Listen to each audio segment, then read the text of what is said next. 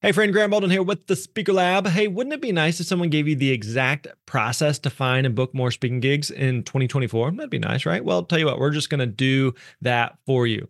We've created a new 18-page guide based on Dan Irvin's process that helped him actually book over $100,000 in speaking gigs in the past year. Now, Dan is one of our team members here. He's a very successful speaker and also one of our coaches.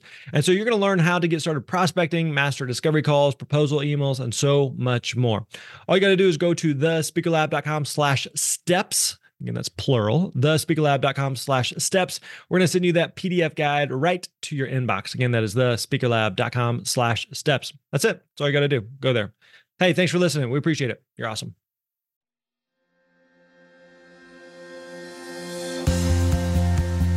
What is up, my friend? Welcome back to the Speaker Lab podcast. My name is Graham Baldwin. Good to have you here with us today. We're on episode 98.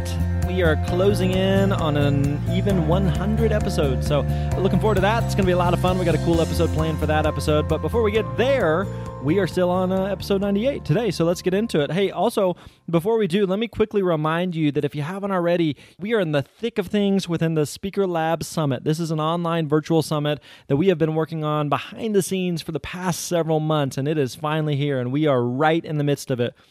We have had literally thousands and thousands and thousands of people from all over the world that have registered, that are taking part in this. Because I know sometimes we want to hear from some of the best speakers on the planet, and just traveling can be hard, and going to a conference or an event or leaving family and just the logistics or taking off work and all that stuff makes it difficult. So what we've done is we have interviewed over 40 of the world's best speakers. We put them together in the Speaker Lab Summit here. This is a virtual online summit that you can actually attend for free. Yes, that is right. You can attend for free. You don't have to leave your home. You can stay home. You can watch in your pajamas.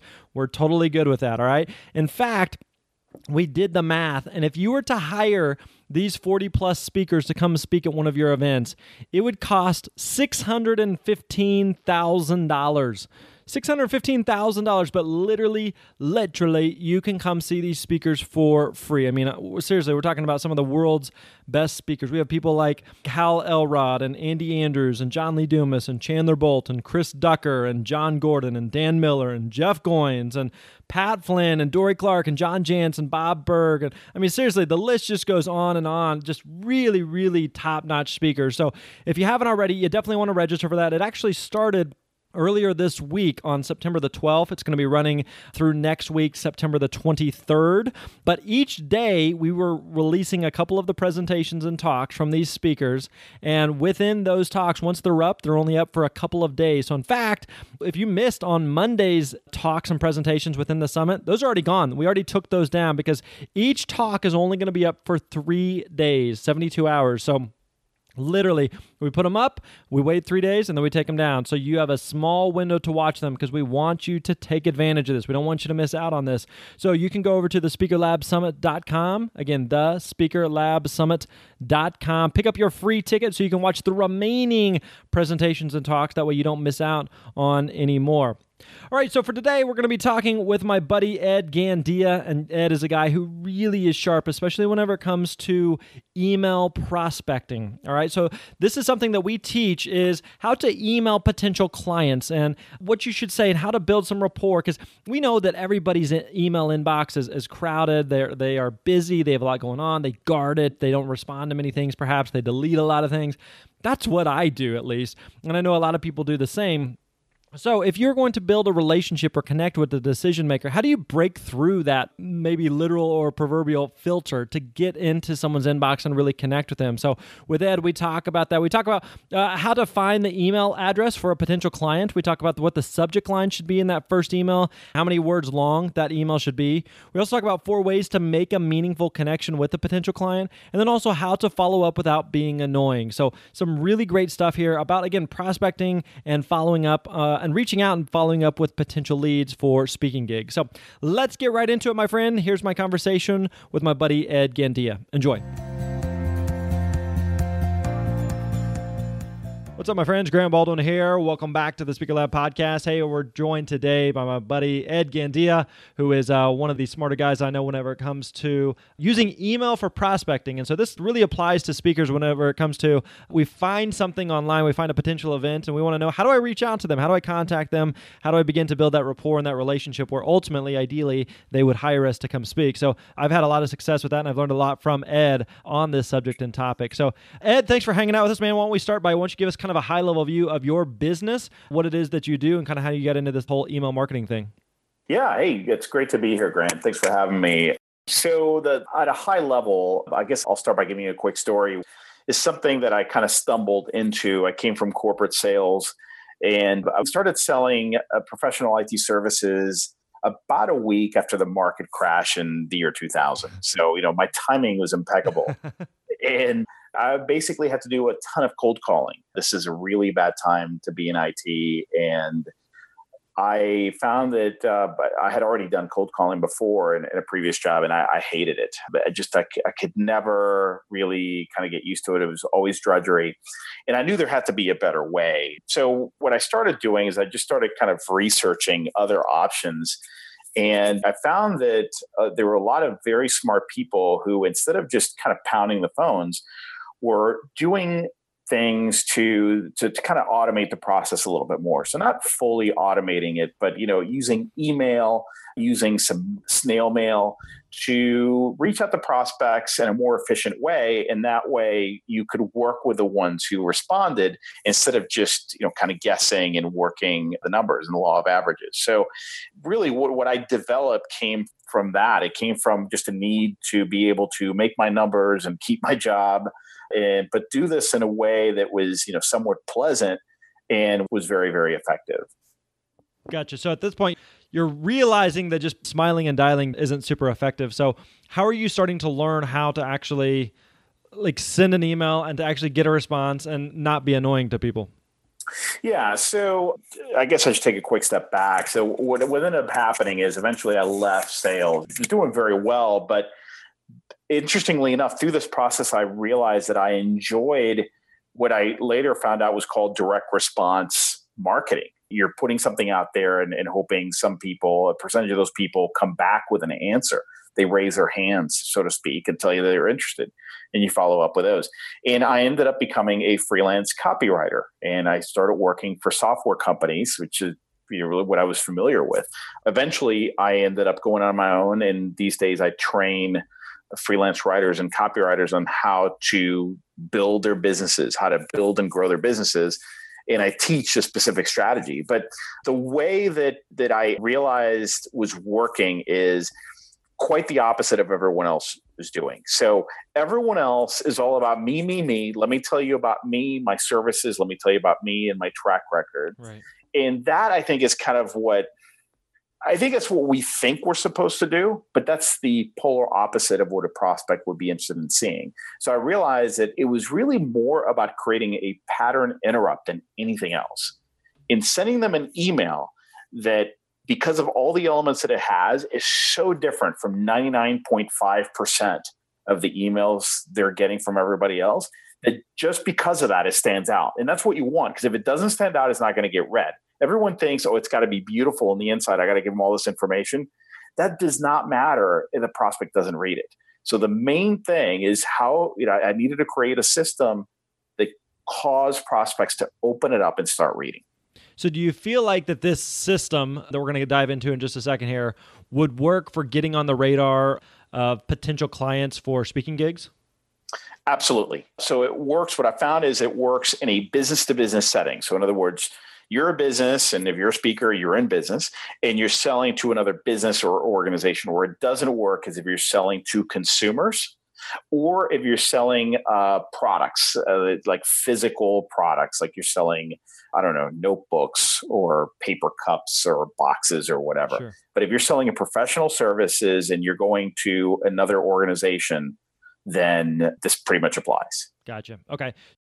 You mentioned, though, that one of the mistakes that people can often make is that they send that initial email and they're focused on me, me, me, me, me. And I would totally agree with that. That's one thing that we talk with speakers all the time about is you can't send some massive email about why you're so amazing and why they should hire you. But sometimes we get so excited. I found a potential client and someone I have the solution to their need. Why shouldn't we just go in for the kill right away?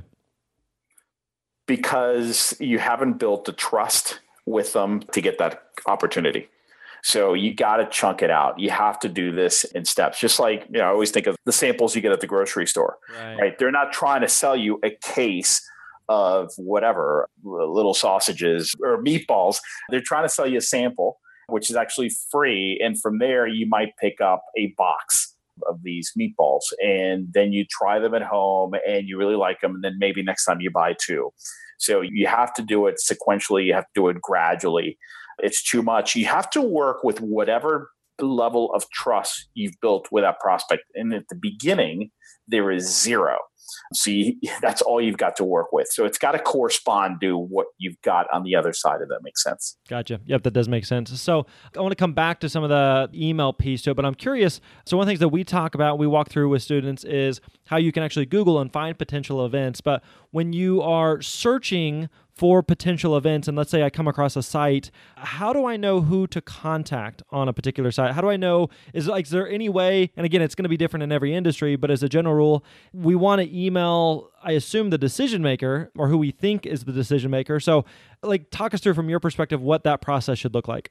Yeah. So obviously every industry, like you said, and every profession is going to be a little different, but that's the first thing you got to know is who's usually my best bet to start talking about getting hired. So the folks I work with are writers and copywriters, and they're usually working with a marketing manager or marketing director. So that's the first thing you got to know is who is the right person for you to be talking to, because until you have that, you could be kind of all over the place. So the first thing you need to know is, who's the decision maker typically. Gotcha. So, again, educated guess on who that person is, and I find their email address. And, well, I guess is another question. Sometimes it is posted there, and then sometimes it's just kind of a generic info@ourcompany.com. So is there any good strategies that you know of to find that particular person's contact info of who it is that you want to connect with? Yeah, so there are quite a few strategies, and you have to, what everyone ends up doing is you kind of find your own way. But the way I recommend people start out with is starting with LinkedIn and then doing some very specific Google searches. So LinkedIn is great for figuring out who's got that title or something close to it in this organization that I'm trying to go after. Mm-hmm. So it's pretty good about giving you the name and confirming your title. And then you can read the description and make sure that this might be the right person to reach out to. But it won't give you their contact information in most cases. So that's when I go to Google next. In Google, you can actually start searching and use some advanced search techniques to see if you can find that email address published somewhere. Now, Google can't get into a company's email server, so that's not the whole point. But Google indexes everything that's been published out there. So if it's out there in the public domain somewhere and on a website somewhere, even in a PowerPoint presentation, inside the presentation, in a slide, it's uploaded somewhere, it will find it and it will index that information. In fact, it's interesting because you will see that often is somebody presents at a conference and they make the deck available in the conference's website, but it's deep inside the organization's site, and Google will find and index that, which is crazy. So unless it's behind a firewall, it will find it. So what you're looking for at that point is, I know it's Grant Baldwin I'm going after, and I know the name of the organization. I know the domain name. So now I start playing a game, and it's detective work, and I'm trying to find out instances of the term Grant Baldwin, and I usually put that under quotation marks, so it puts it all together. And then at abcco.com, if that's the URL of the company. Mm-hmm. And I start playing, and Google has, if you look on the main page, there's this link where you can do some advanced searches, and you can do some of these searches that way, or you can learn how to type them in yourself. But you're looking for instances of that person's name and then an email address. Now, what will typically happen about 60% of the time, I'm able to find or get a pretty good guess of in this example, your email, Grant. using just Google alone, which is completely free. Right. The other way I can find it through Google is I didn't find Grant's email address, but I found Maria is a colleague of yours. And I see that her last name is Smith, maria.smith@abcco.com. So based on that email convention, I can guess that you are probably grant.baldwin@abcco.com. Yeah. So one of those two I'll usually find. And at that point, I'll just go ahead and try sending the email. A lot of people stress out over this. I think it's, there's a point when you make an educated guess based on what you've uncovered, and then you put it out there and see what happens. My backup plan, there's probably about 30 different tools out there that some are paid, some are free, that allow you to play detective at a more sophisticated level. There's a tool called Reportive out there. There's all my tweets, searches Twitter, an email finder, an app called Charlie. So there's all kinds of things. And if you just Google, ways to find somebody's email address, you'll find a lot of this stuff. And there's new stuff coming out all the time. But those are kind of like the backup solutions. I find that LinkedIn and Google give me the best stuff. Oh, and I should mention one other one that's pretty reliable, but it's paid, and that's data.com Connect, which is now owned by Salesforce. It's a crowdsourced database of contact information for millions and millions of people. Nice. Cool. All right. So at this point, let's assume that we know who the decision maker is. We found their email. We know it's their email. What should that first email say to them? Because again, the goal is I'm just trying to get them to reply to the email. I'm trying to get them to go on a first date with me. I'm not trying to get them to marry me or start a family. So what should we say and not say in that first email? So I have a very specific format that I follow, and it's fluid, but at first I strongly recommend people copy it. And the first thing I should say is that your email should be 125 words or less. That sounds like a lot. It's really not. You'd be surprised when you start writing, you'll see how quickly you'll hit that wall. I feel very strongly about that limit. I think we need a limit, and 125 words I found is kind of the sweet spot, that or something below that. In fact, if you can't seem to do it, if you force yourself to get it under 125 words, I found that in most cases, you'll notice, if you're honest with yourself, that it's better than what you had originally. So it will be better. So the first trigger, actually, we talked about creating that pattern interrupt with your prospect. Mm-hmm. The first important trigger is brevity. If your email is brief, right away, that stands out. Okay. So brevity is one of them. The other pattern interrupt is personalization. So showing them right away, look, this is not a mass email. I wrote this personally to you only. And then the other one is relevance. The good thing about speakers is you could easily do all those three things. The hardest one is probably going to be the brevity.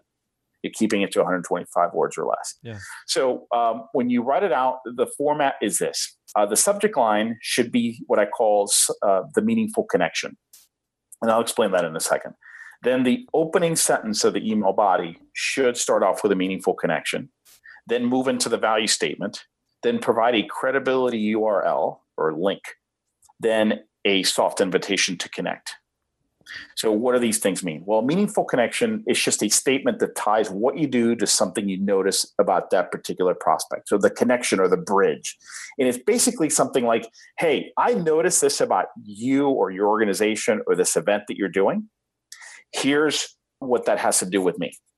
Here's how I may be able to help you. So you're making that connection. So the subject line should contain an element to that meaningful connection. It shouldn't be completely mysterious, but it should be intriguing. And just by having it there, it indicates relevance. So, hey, the ABC conference in March, your ABC conference in March, right? Something to that effect. To someone who's putting that together, that's going to be extremely relevant. I mean, that doesn't feel like a marketing email, right?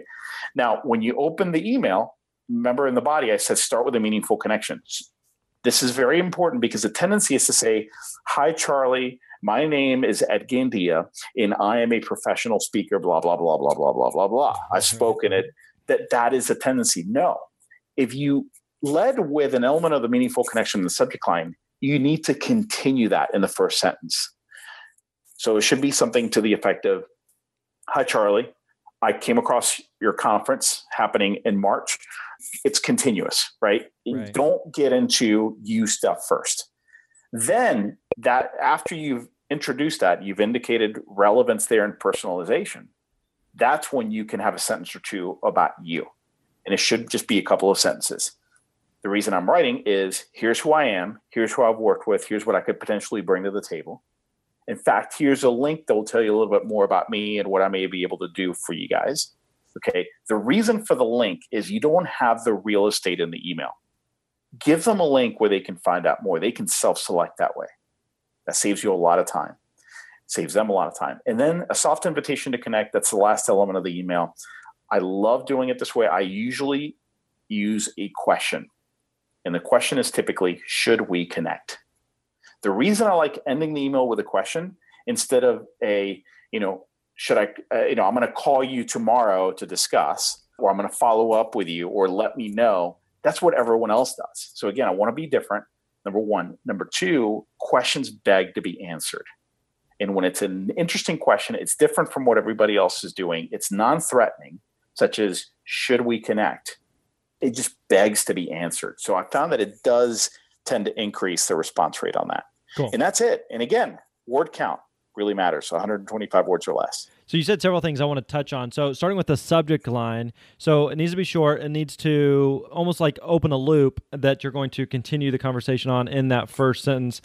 So in that first sentence, you're kind of continuing the thought then of whatever's referenced in the subject line. One thing I'm curious about is, and I had this question asked me the other day from a speaker, is if you're doing research on that person or that company and you're trying to make that personal connection and you come across any personal anecdotes about them and you mention those, is that helpful? Is that creepy?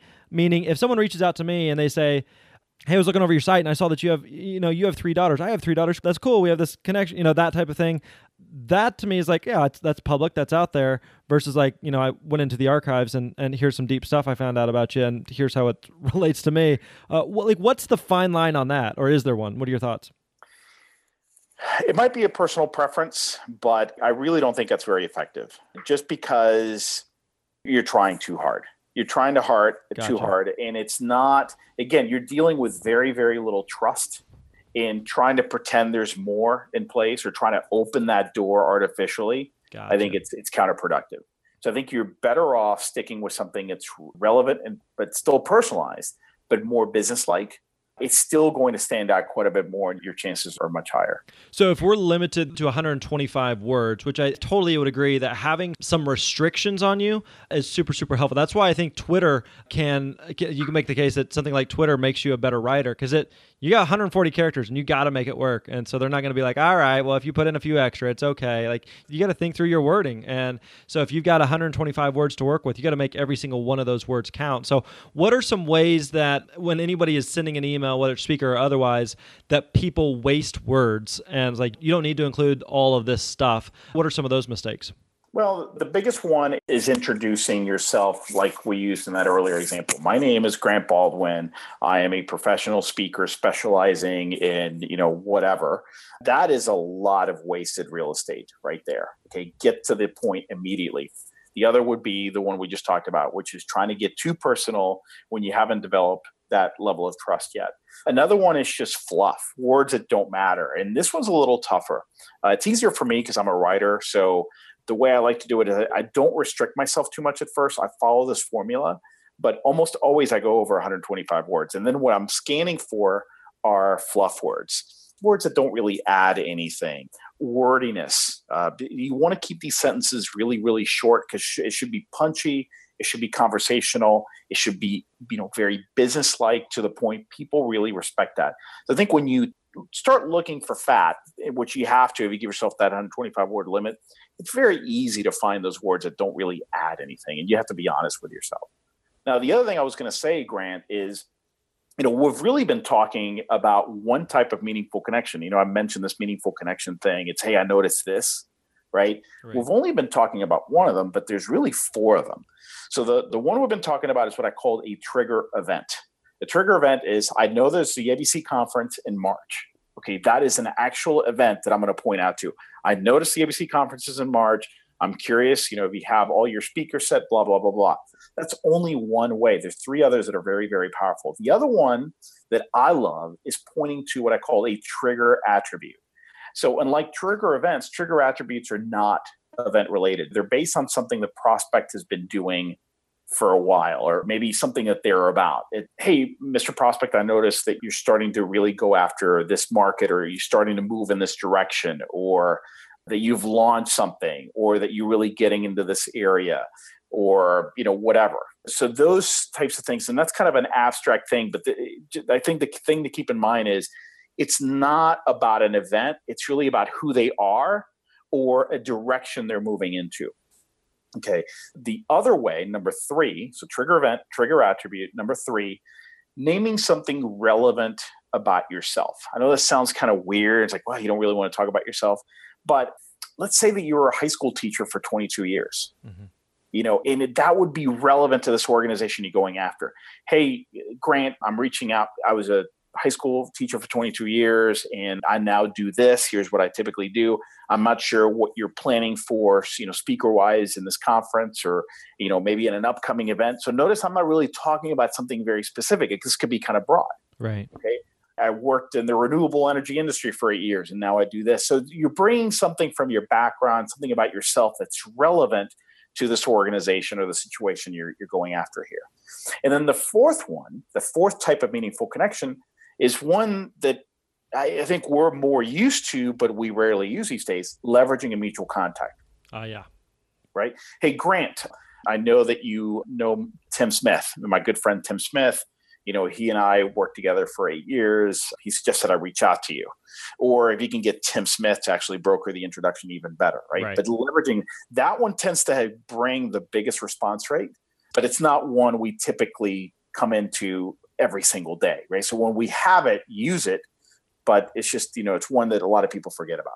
Gotcha. Those are great. Okay, I really like that. And one of the nice things about being a speaker is typically there is an actual event that they are working towards. So you've got that specific thing that you can reference. But yes, you can all 3 of those, or all 4 of those rather, are different ways that you can use that. Hey, I work with such and such client, and they booked me to come speak, and they recommended that I reach out to you. Or I know that you just had such and such speaker, and so that speaker recommended that I reach out to you. So yeah, a lot of different things that you could use there. One thing I was curious about is within the email, you said to mention, within a sentence or 2, here's who I am, and here's why I'm contacting you, and here's how my site, and the site is just kind of, if you want all the information, go to the site type of thing. How much of that should be included versus sometimes I've noticed that in that email, like if I get an email and it's like a super short, quick email, I'll look in their signature line to see if there's a website, or I'm going to look at the domain of their email. So if it's, if I get an email at edgandia.com, well, I'm going to look up edgandia.com to say, who is this Ed guy? I'm curious. So is it, how much should we get into go to my website, or are naturally most people inclined to do that anyway? Well, I think what you'll find is you increase your chances if you go ahead and give them a link to a page on your site. I prefer to send them to a page on my site, usually like a Why Me page or About Me page instead of a homepage. Because you got a couple of categories of people. The ones who are extremely interested are going to do the due diligence. They're going to take the extra step and go, right? So even like you mentioned, you looked at the email. Most people don't do that because most people aren't actively looking right now. So what you want is you want to capture everybody. You want to make it easy for those who wouldn't take that extra step because they're too busy, they didn't think about it or what have you. Just go ahead and give it to them there. But you're right. If you're running out of room, then go ahead and use it in your signature line. And then this is a really cool tip. When you're trimming and you're really agonizing over what to trim, and we can talk about follow-up if you want, but if there's something you took out that you felt, man, this is really good, but I have to take it out, you can reuse that in your follow-up email. So don't think that all effort is wasted. In fact, I suggest that people keep a repository of potential follow-up copy they can use because you're going to need it.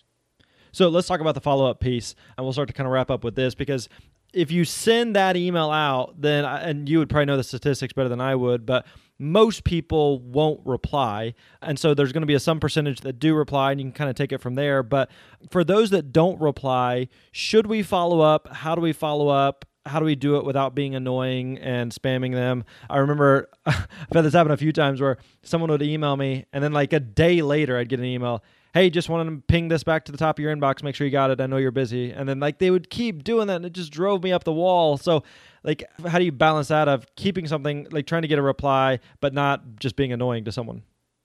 So that wasn't me, right, Grant? Not you. You know better. All right. And I'm gonna answer your email. So here's the deal. You have to have a process because it's very easy to get emotionally involved in this. So I have some rules. In that way, I don't have to think about it. I just know. And if you use a contact management system, then this is really, really easy. You detach yourself emotionally.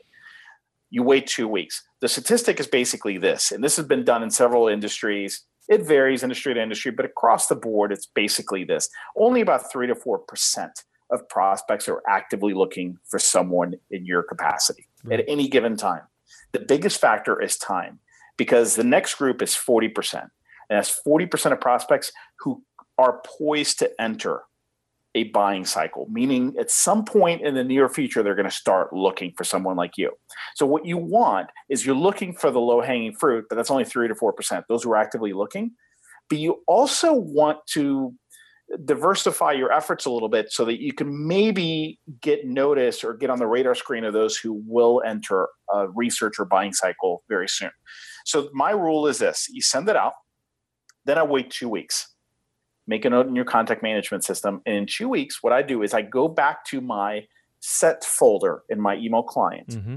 I find that original email I sent and I click on forward. So I'm forwarding it back to them. So we'll put FW on the subject line. Yep. And then I can now add a little bit of copy on top. And this is key. What you don't want to do is, hey, pinging you. And so this gets back to the top of your inbox. That is annoying because you're saying, I need to get back up there. I deserve to get back up there. It's all about you.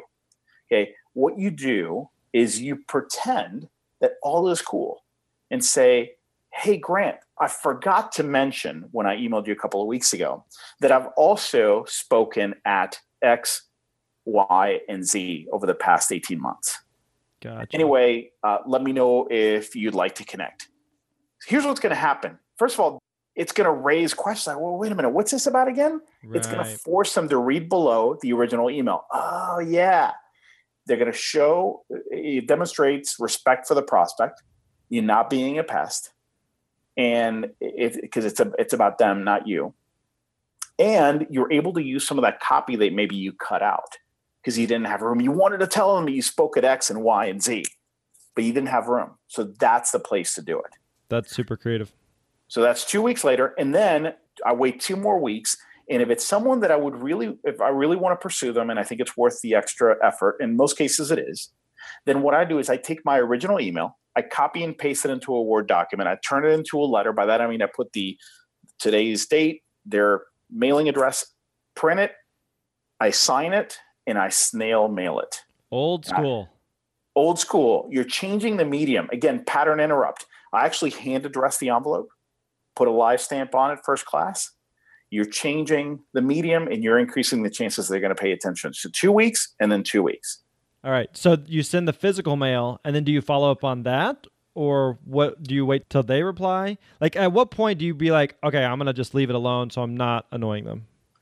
Typically at that point, I actually stop. Although, look, you can always break the rules. It's up to you. Sure. You can wait another week or two and follow up. But somewhere in there, you actually kind of have to stop. My recommendation is that you wait a month or two, start the process all over again. It's like, well, wait a minute, Ed, why would I send them the same email? They're going to know. Believe me, people are so busy, they're not going to remember. Right. Remember I told you 40% of buyers are poised to begin? Yeah. If you wait a month or two, you're increasing the chances they're now in that 40% group. Sure. Or maybe in that 3% group. Right.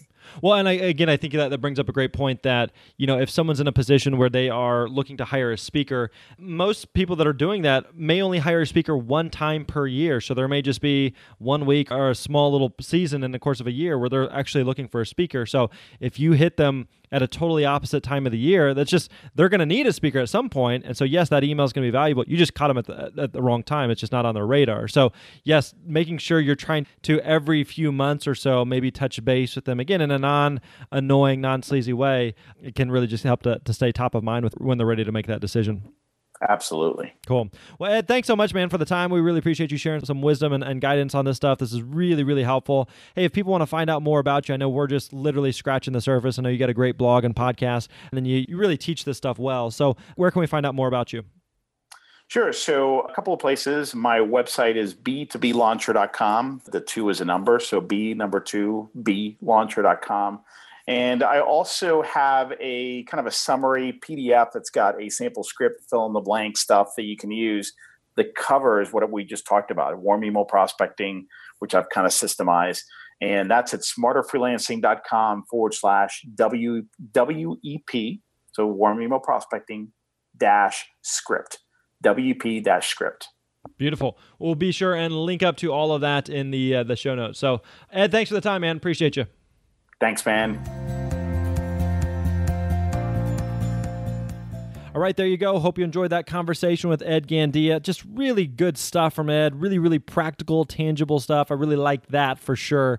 So again, like I mentioned to you at the beginning, make sure if you haven't already, register for the SpeakerLabSummit.com. All right, you're going to want to pick up your free ticket by going over there to the SpeakerLabSummit.com. You don't want to miss out on this. Again, totally free, but you got to register. All right, we're going to be wrapping up on September the 23rd.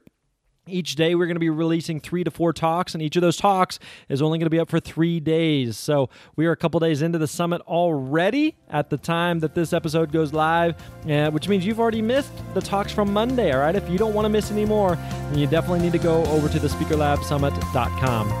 All right, my friends, that wraps up episode 98. We'll catch you next time. You're awesome.